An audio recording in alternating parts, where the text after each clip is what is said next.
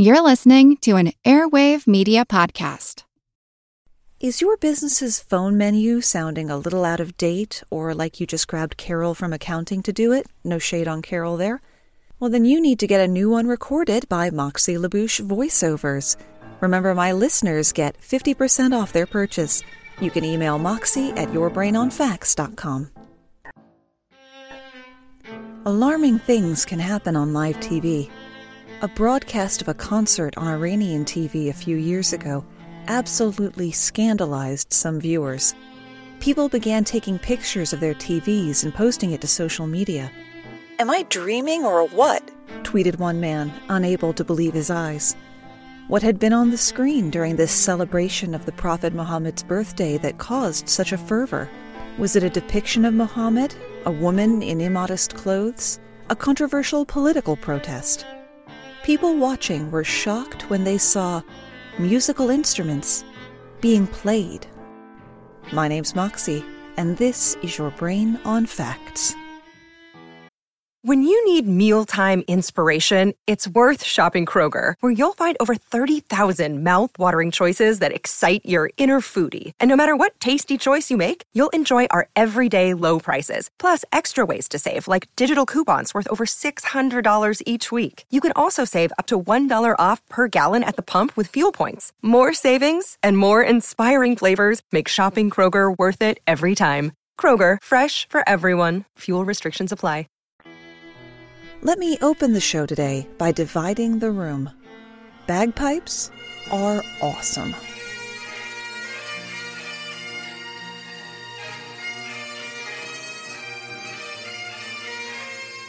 I used to sell my homemade soaps at an Irish festival here in town, and to set up my booth on a cool, misty morning as a single piper began to play would always give me goosebumps. And don't go saying that bagpipes are Scottish, not Irish either. The instrument that every sound designer relies on for funeral scenes in movies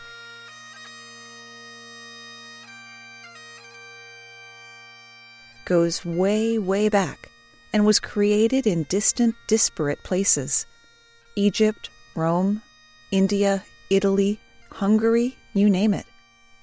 There are ancient Roman coins that depict Nero playing the bagpipes. So while we can debate whether or not Nero fiddled while Rome burned, hinging mostly on what the definition of fiddle is, it seems clear he played the bagpipes. It's not clear when bagpipes made it to Scotland, but we do know that at the time they had only a single drone, the pipe that makes the characteristic constant background note, until the 1500s when a second drone was added, and the last drone was added in the 1700s. All of the chiefs of the Highland clans employed pipers for both peacetime and war, spurring their troops on to victory. Until 1745. Bagpipes were linked to Jacobitism, the movement that sought to remove James II from the British throne and restore the Catholic Stuart kings. The Jacobites saw the bagpipes as an icon of Scottish national belonging and military pride, while their loyalist opponents saw it, at best, as a risible accessory for unflattering caricatures, and at worst, as an instrument of war. Carrying pipes was viewed the same as carrying a weapon, and a York man was tried for treason. The court declared, quote, "No Highland regiment ever marched without a piper, and therefore his bagpipes, in the eyes of the law, was an instrument of warfare," and sentenced him to death. But John Gibson, author of Traditional Gaelic Bagpiping 1745 to 1945, said it didn't happen that way. The bagpipe ban, not the execution, that part happened. In fact, the execution of the piper James Reed might have contributed to the muddling of the historical waters. Some of the confusion seems to stem from the Disarming Act of 1746, which would get an amendment, quote, restraining the use of the Highland dress. This outlawed tartan and plaid, but didn't say anything about bagpipes. James Reed may well have been a piper, but that wasn't why he got the short drop and sudden stop. He'd taken part in Jacobite rebellions, and his conviction had nothing to do with the Disarming Act. So a case could be made that the 1745 ban didn't actually happen. That makes that one line from Braveheart, "What are they doing?" "Saying goodbye in their own way. Playing outlawed tunes on outlawed pipes." twice as wrong, since that's set over 4 centuries earlier.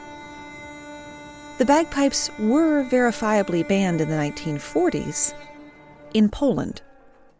Germans forbade the Poles to play their pipes for a similar reason, because of its ability to stir up nationalist spirit. Just think about that the next time you say it sounds like a bag of cats in a garbage disposal. In fairness, though, you're not completely alone in your entirely wrong hatred of bagpipes.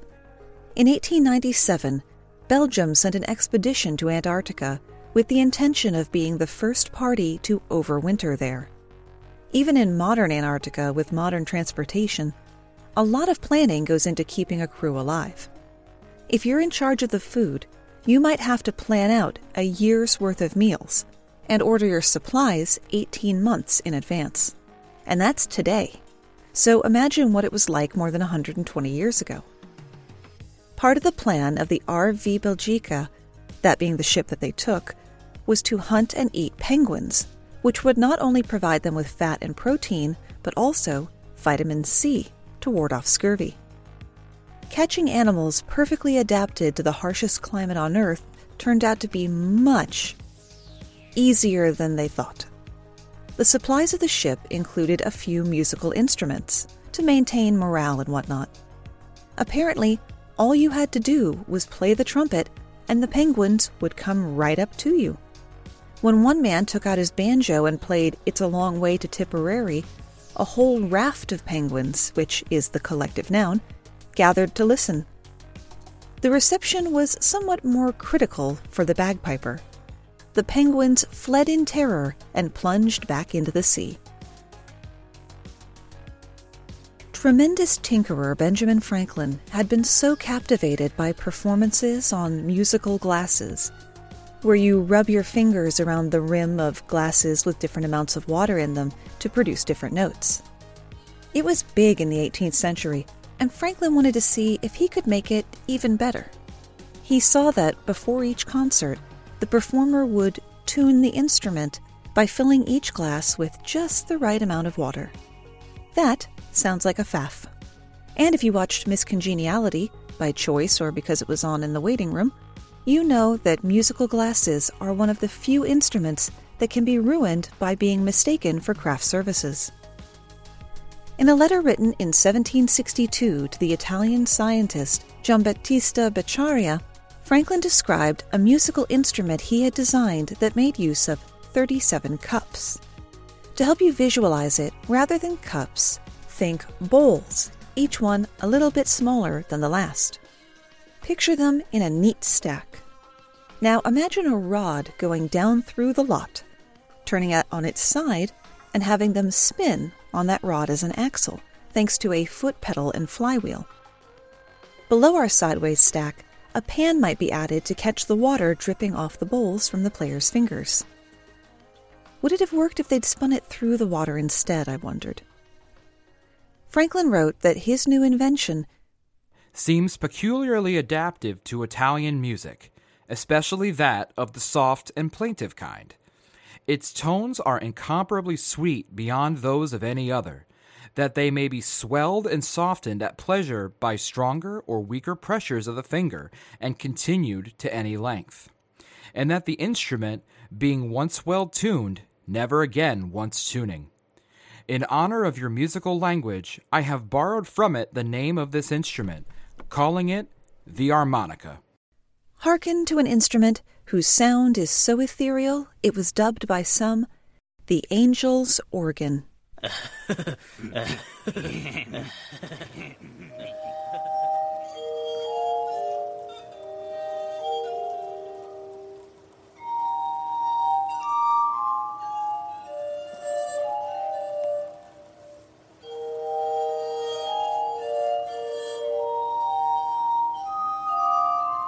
The harmonica was popular with the public and received the serious attention of many 18th century musicians. Its music was used as a therapeutic tool by Franz Mesmer, the man who gave us the theory of animal magnetism and whose name became a verb for hypnosis. Mesmerize, during the heyday of his Parisian practice in the 1780s. Over in the Palace of Versailles, no less than Marie Antoinette was playing it. Franklin himself enjoyed performing on the glass harmonica and seemed to always have one in his living quarters. Mademoiselle Brion de Jouy, a dear friend of Franklin's despite being 40 years his junior, was an accomplished musician and composer, and her harmonica can still be seen in the Bakken Museum in Minneapolis. Do I have any Minnesotans out there listening today? Give me a holler over on our social media, Facebook and Instagram /YourBrainOnFacts and Twitter @BrainOnFactsPod. If you want to share your experience of having been to the Bakken Museum, or anything you'd like to share really, you can also join us in our Facebook group, The Brainiacs Break Room, or on the r/YourBrainOnFacts subreddit. Not everyone was a fan of the glass harmonica's ethereal sound, though. Rumors began to waft around that the music induced madness in otherwise healthy people.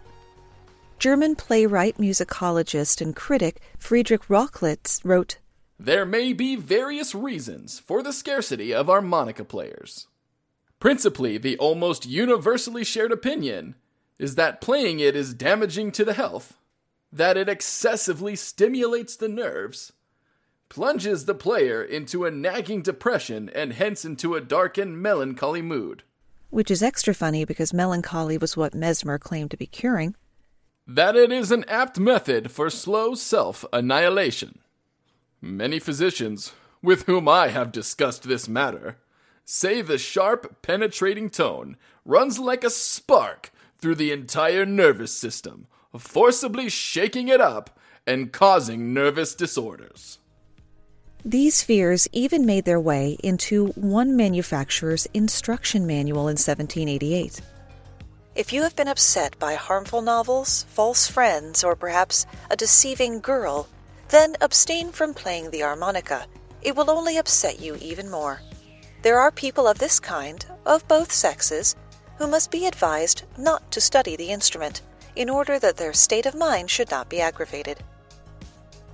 When rumor began to spread that such maladies could be attributed to the instrument, panic erupted.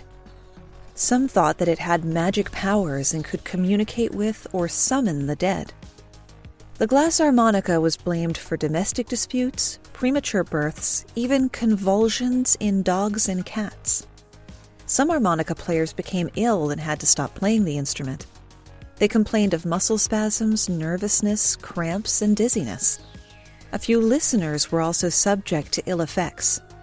After an incident in Germany where a child died during a performance, and about which I can find no more information, the harmonica was actually banned in a number of towns. The instrument soon fell out of favor and was forgotten by all but a few. In its heyday, though, several 18th century composers wrote for the glass harmonica, including, most notably, Beethoven, notable not only for being one of the few names on the list that I actually recognized, but also because there is speculation the glass harmonica might have killed him. So that you know where your fingers are relative to this stack of samey-looking bowls, a metallic band is added around the rim every certain number of bowls, made mostly or exclusively of lead. Even if that metallic band wasn't lead, the glass itself might well be lead crystal. Don't worry about your fancy crystal glasses that you only drink from twice a year. As long as they weren't made hundreds of years ago and you're not rubbing them against your skin for hours on end, you'll be fine.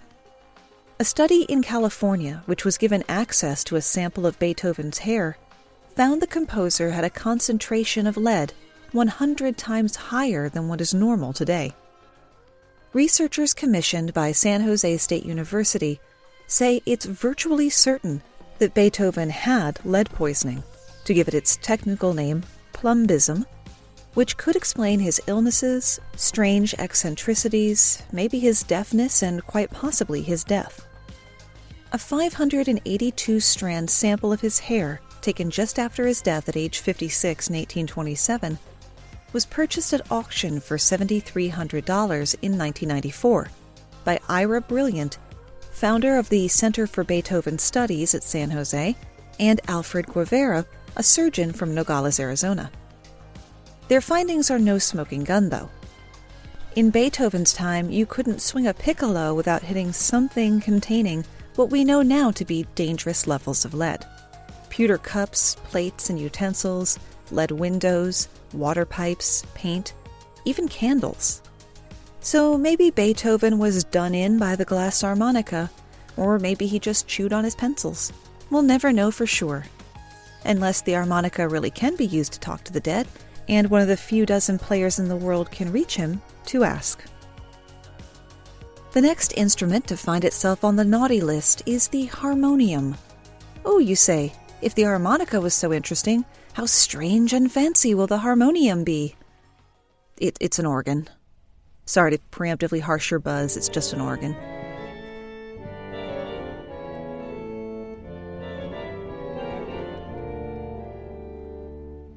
The reason it was banned is interesting, though.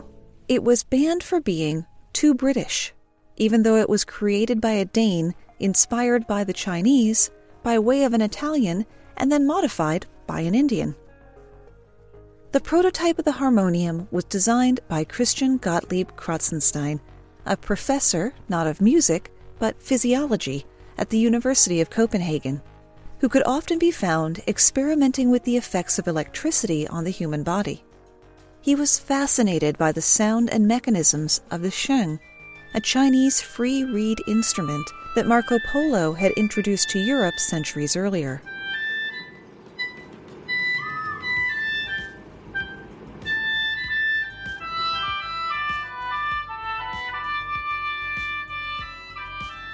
For those unfamiliar with the sheng, imagine you grabbed a double fistful of boba tea straws and artistically staggered their heights, then blew into your thumbs. It sounds weird, I'll mark you, but when you Google it, you'll say, actually, that's exactly what that looks like. Kratzenstein built a small pneumatic organ fitted with free reeds, and others were soon copying and improving on his design. The harmonium was a small version of the kind of organ you might hear in church, or you just don't hear enough in rock music anymore, that produced sound when foot-operated bellows pushed air through a pressure-equalizing air reservoir, causing metal reeds, fixed at one end and free at the other, hence the name, to vibrate. Harmoniums were lighter in weight than traditional organs, and therefore easier to transport and less likely to be damaged in transit, so they were soon exported all over. Being smaller meant they also cost less, so you didn't have to be in the top 1% to have a harmonium in the living room. Heat and humidity didn't affect it the way they might a piano, so it was also suitable to ship to all the lovely tropical places that Europeans had imposed themselves on and colonized throughout Asia, Africa, the Caribbean, and most notably for us today, the Indian subcontinent. It really caught on in India, where one instrument maker, Dwarkanath Ghose of Dwarkan & Sons in Calcutta, gave it a full makeover in 1875.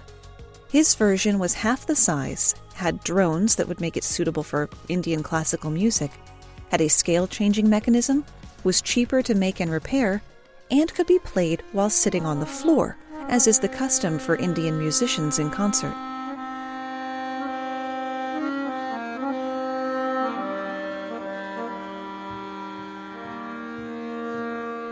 Even though prominent names in music were soon writing pieces for the harmonium and including it in operas, others viewed it as an agent of unwelcome foreign musical sensibility. You see, it's all to do with microtones. You know the 8-note octave, do, re, mi, and so on. Imagine the octave divided into 12 notes, as you have with the white and black keys on a piano.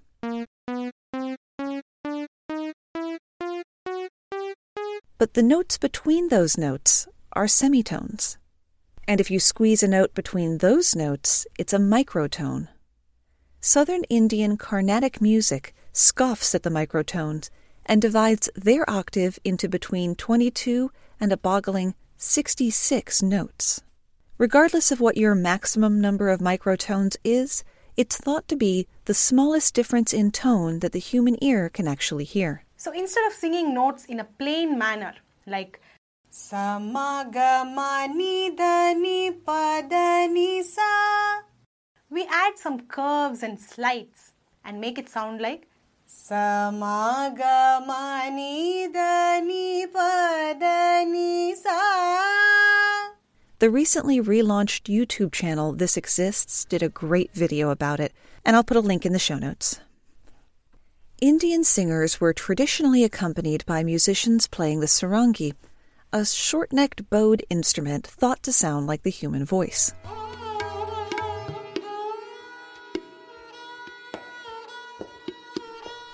The sarangi is difficult to master and needs constant retuning. Plus, it carried an association with courtesans, which all helped the harmonium to gain market share. But the sarangi could provide semi- and microtones with just a tiny move of the player's fingers, and harmoniums, with their metaphorically and physically rigid keyboard, could not.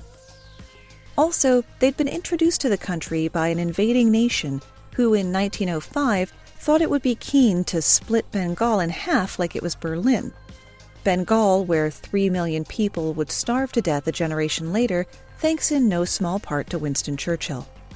But you already know that because you've been reading the Your Brain on Facts book, available from local booksellers now. Visit bookshop.org for all the convenience of ordering online, but still supporting local businesses. The fact that it had been completely re-engineered in Kolkata didn't seem to matter.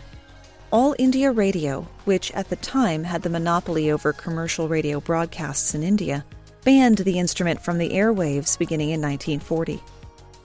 The attempt to banish the sound of the harmonium was part of an attempt to define a national sound for India, distinct from the West. The die-hard harmonium heads weren't deterred, though.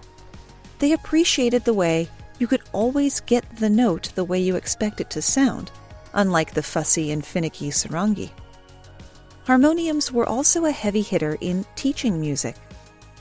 All India Radio partially lifted the ban in 1970 for classical music only. To this day, they'll allow a harmonium as part of an orchestra, but not as a soloist. I'm Jane Perlez, longtime foreign correspondent and former Beijing bureau chief for the New York Times. I've been a foreign correspondent in lots of places: Somalia, Indonesia, Pakistan, but nowhere as important to the world as China. I mean, China is not dropping anti-democratic paratroopers into Montana. But of course, we did see things like the weather balloon/spy balloon riveting the whole country for a week. This is Face Off, an 8-part series in which we'll take you behind the scenes to key moments in the tumultuous US-China relationship. We'll speak with a diplomat, a spy, a tech reporter, a US admiral, even Yo-Yo Ma. Plus, my pal and noted China historian Rana Mitter joins the conversation. We'll look at what's driving the two nations apart and explore whether anything can help bring them back together. Face Off launches April 9th. With Wired Science, you can geek out all you want. It's a podcast for anyone obsessed with math, science, space, biology, or technology. And it provides in-depth coverage on current news and discoveries. From strange diseases that turn your tongue fuzzy to tech that'll help crops grow from space. New episodes are released nearly every day, and they're typically under 10 minutes, so you can easily make them a part of your daily routine. Listen in the morning while you're getting ready or during lunch while you check NASA's astronomy picture of the day. Check out Wired Science now, wherever you get your podcasts. That's Wired Science, wherever you get your podcasts. If you didn't like my devotion to the bagpipes at the top of the show, you're going to hate how hard I stand this next instrument.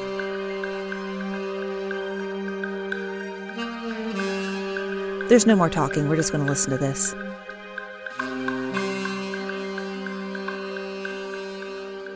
And then the Night Court theme.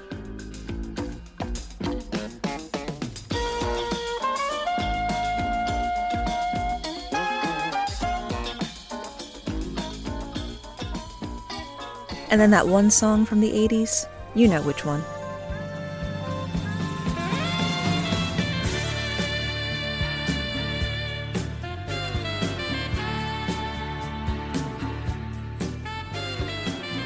While the saxophone has indeed been banned, I want to talk to you about its obvious once it's been pointed out shadow ban. That's a term used on social media for when someone's content is not officially being quashed, it's simply not being displayed. Why aren't there any saxophones in orchestras? You've got piccolos that sound like dental drills, oboes that sound like ducks trying to tell you about their problems, and the triangle, that glorified coat hanger. And yet somehow the sax doesn't make the cut. Kicked down to the marching band. The most common reason given is because they were invented much later than the standard orchestra. Well, so was the tuba, and it sounds like a slowed-down fart. Some contend that the sound color of the saxophone doesn't blend well with the other woodwinds on account of, not to be reductive, they aren't made of wood. Some late Romantic and modern composers did write for saxophone, but they highlight how the sax stands out. At the end of the day, there isn't one clear reason why the saxophone was omitted. It may simply be one of those things that had trouble catching on. It took absolute donkey's years for the bendy bit of baritone to make space for itself in the musical world since it was created in the 1840s. The name and the noise come from Belgian instrument maker Adolphe Sax, and inventing the saxophone doesn't even make the top 10 most interesting things that happened to him. As a boy, Sax was struck on the head by a slate roof tile, swallowed a needle, fell down a flight of stairs onto a stone floor, toppled onto a burning stove, got blown across a room by a gunpowder explosion, fell in a river and was found downstream floating face down, drank some sulfuric acid, and, in a separate incident, a mix of white lead and copper oxide by accident. If you want to hear those in more detail, meet me over at patreon.com/yourbrainonfacts for the first bonus mini episode of this month. You'll also get to vote on next week's topic, and depending on the tier, there's a t-shirt in it for you. Sax could play the flute and clarinet at an early age, and he began tinkering with improved designs for them in his early teens. So Sax managed somehow to survive to adulthood and played around with different instrument designs, getting into a stone groove after he made a clarinet from brass, essentially a soprano saxophone. Sax invented not one saxophone but 14, or at least that's the number of patents on saxophones he got. They range from an F contrabass,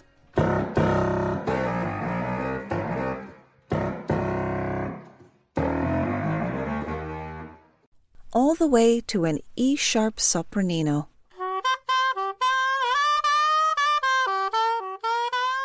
It didn't exactly turn the world of music on its ear, but a number of notable composers fell in love with it. Hector Berlioz said, "It cries, sighs, and dreams. It possesses a crescendo and can gradually diminish until it is only an echo of an echo.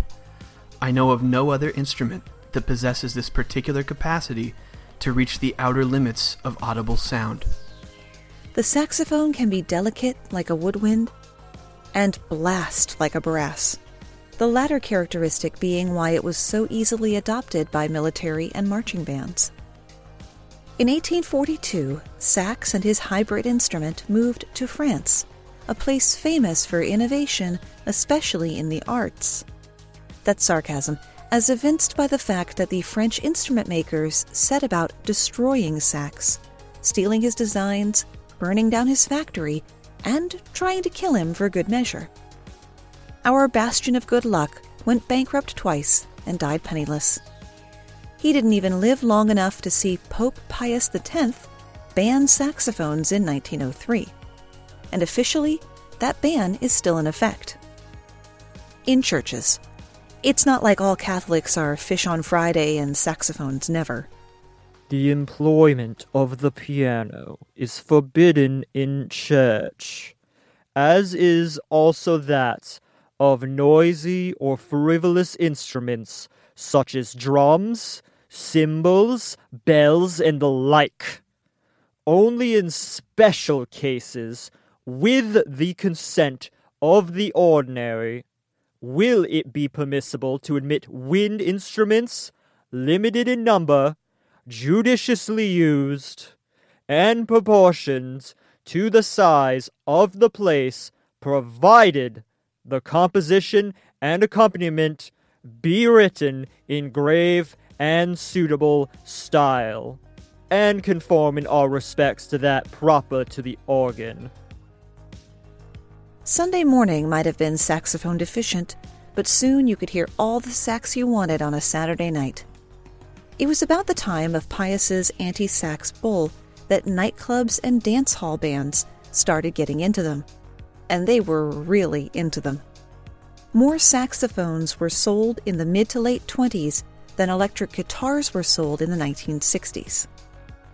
The saxophone became an integral part of jazz music. And that was a problem for certain people in the Weimar Republic. In 1927, Ernst Krenek's opera, Johnny Spielt auf, or Johnny Plays, contained jazz numbers that caused protests among some right-wing ethnic nationalist groups. In 1930, American musician Henry Cowell wrote in the Melos Journal magazine that jazz interpreted a mixture of African American and Jewish elements. The fundamentals of jazz are the syncopation and rhythmic accents of the Negro. Their modernization is the work of New York Jews. So jazz is Negro music seen through the eyes of the Jews. I don't need to tell you who that thinking clicked with. And further, the modern music of the 1930s was viewed as a political weapon of the Jews. Jazz and the solidly jazz-aligned saxophone were slapped with the label Entartete Kunst, degenerate art, which saw many art forms banned, as well as being called Negermusik. You can work out the translation on that one for yourself. A 1938 poster advertising a degenerate music exhibition featured a monkey-like caricature wearing a Star of David and playing the saxophone. In 1930, the Minister of the Interior made a decree called Against the Negro Culture for Our German Heritage. In 1932, pandering to the Nazis, the national government banned all public performances by black musicians.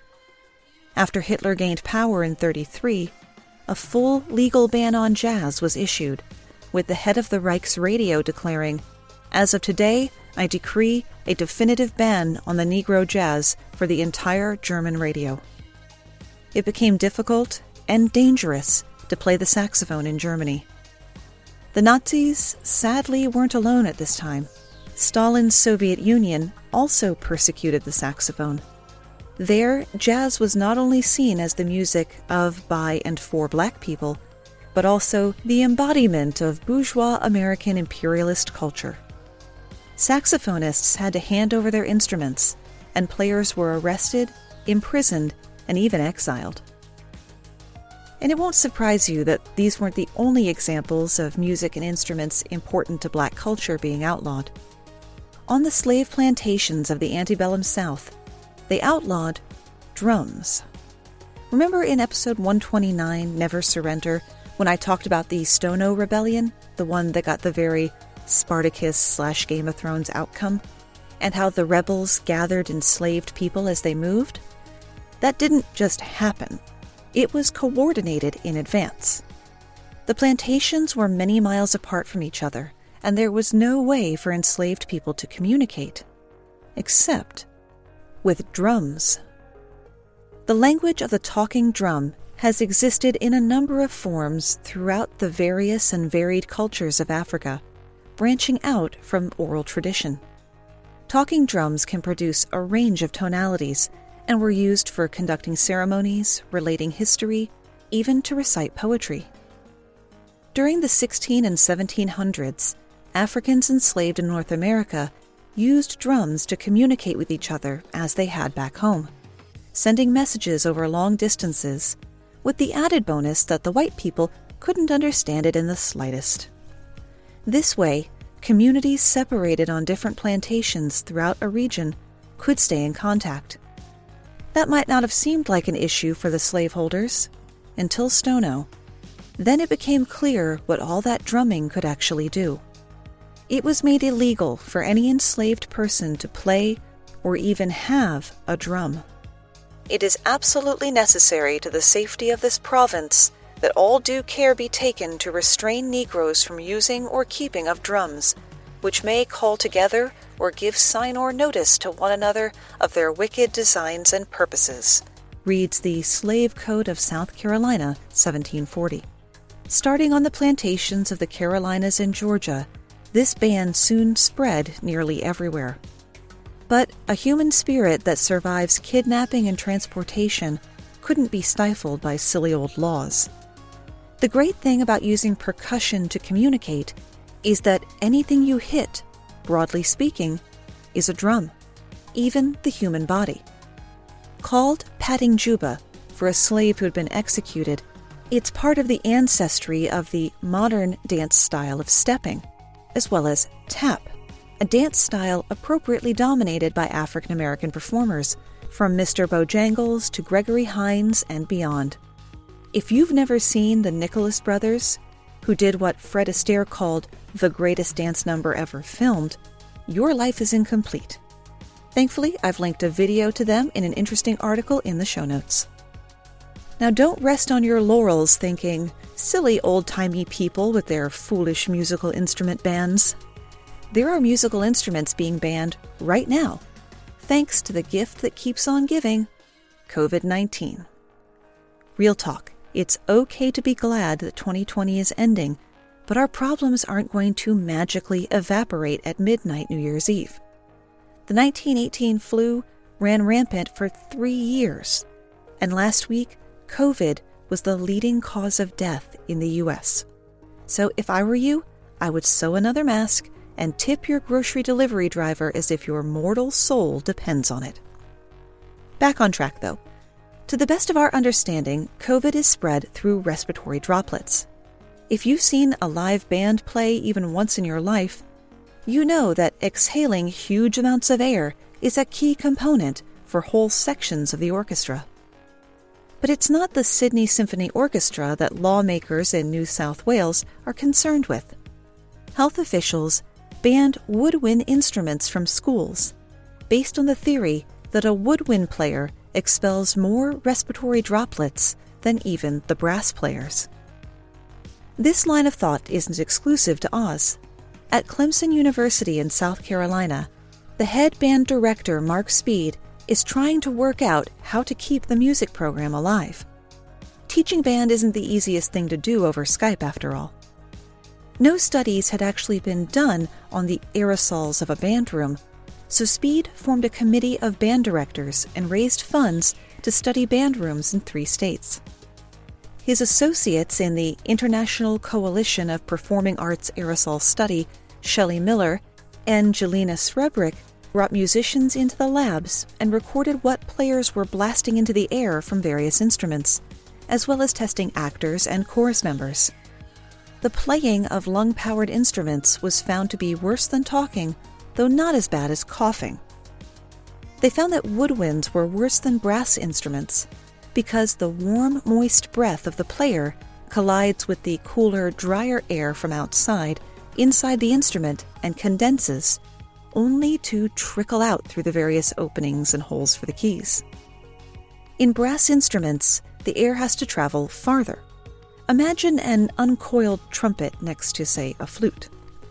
The condensation accumulates at the spit valve, which can, in theory, be emptied safely. The very worst culprit? The worst instrument of all? The oboe, which can quickly fill an entire room with vapor. And that's where we run out of ideas, at least for today. So what was all the kerfuffle over the musicians on Iranian television? Musical instruments have been banned on Iranian state television for more than 3 decades. Some Shia Muslim clerics say broadcasting musical instruments is haram, an act forbidden by Islamic law, even though music is as important to Persian culture as it is to anyone else's. According to Iran's supreme leader, Ayatollah Ali Khamenei, although music is halal, the opposite of haram, promoting and teaching it is not compatible with our highest values. Normally, if a live performance is being aired, the singer will be on stage, but the band will be in the wings or behind a screen. Failing that, the line director will cut to stock video of meadows or clouds rather than show the band. Many Iranians find the restriction ridiculous, and a band called Palette used their invitation to perform on TV as a chance to point out how silly it is. They mimed playing their instruments, and that was perfectly fine to air. Thanks to all of our guest voices, Zach from Wasteland Active Radio, Matt from The Campaign, Tales of Questionable Role Models, it's a D&D thing, Andrew from 1999, The Year That Rocked Cinema, Drew from The Misery Machine, and Thomas from the Physical Attraction Podcast. All of their shows are linked in the show notes too. And you can always find the script and research links at yourbrainonfacts.com. Thanks for spending part of your day with me, and stay safe.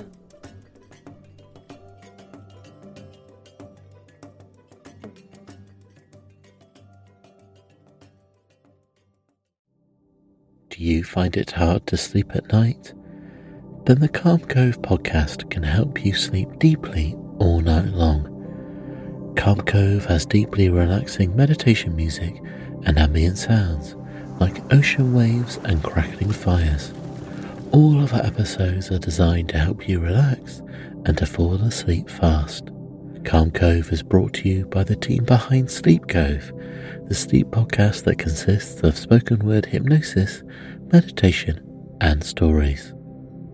So if you want to listen to a beautiful soundscape tonight, search for Calm Cove on Apple Podcasts or Spotify and see how we're helping millions of people relax and go to sleep every night.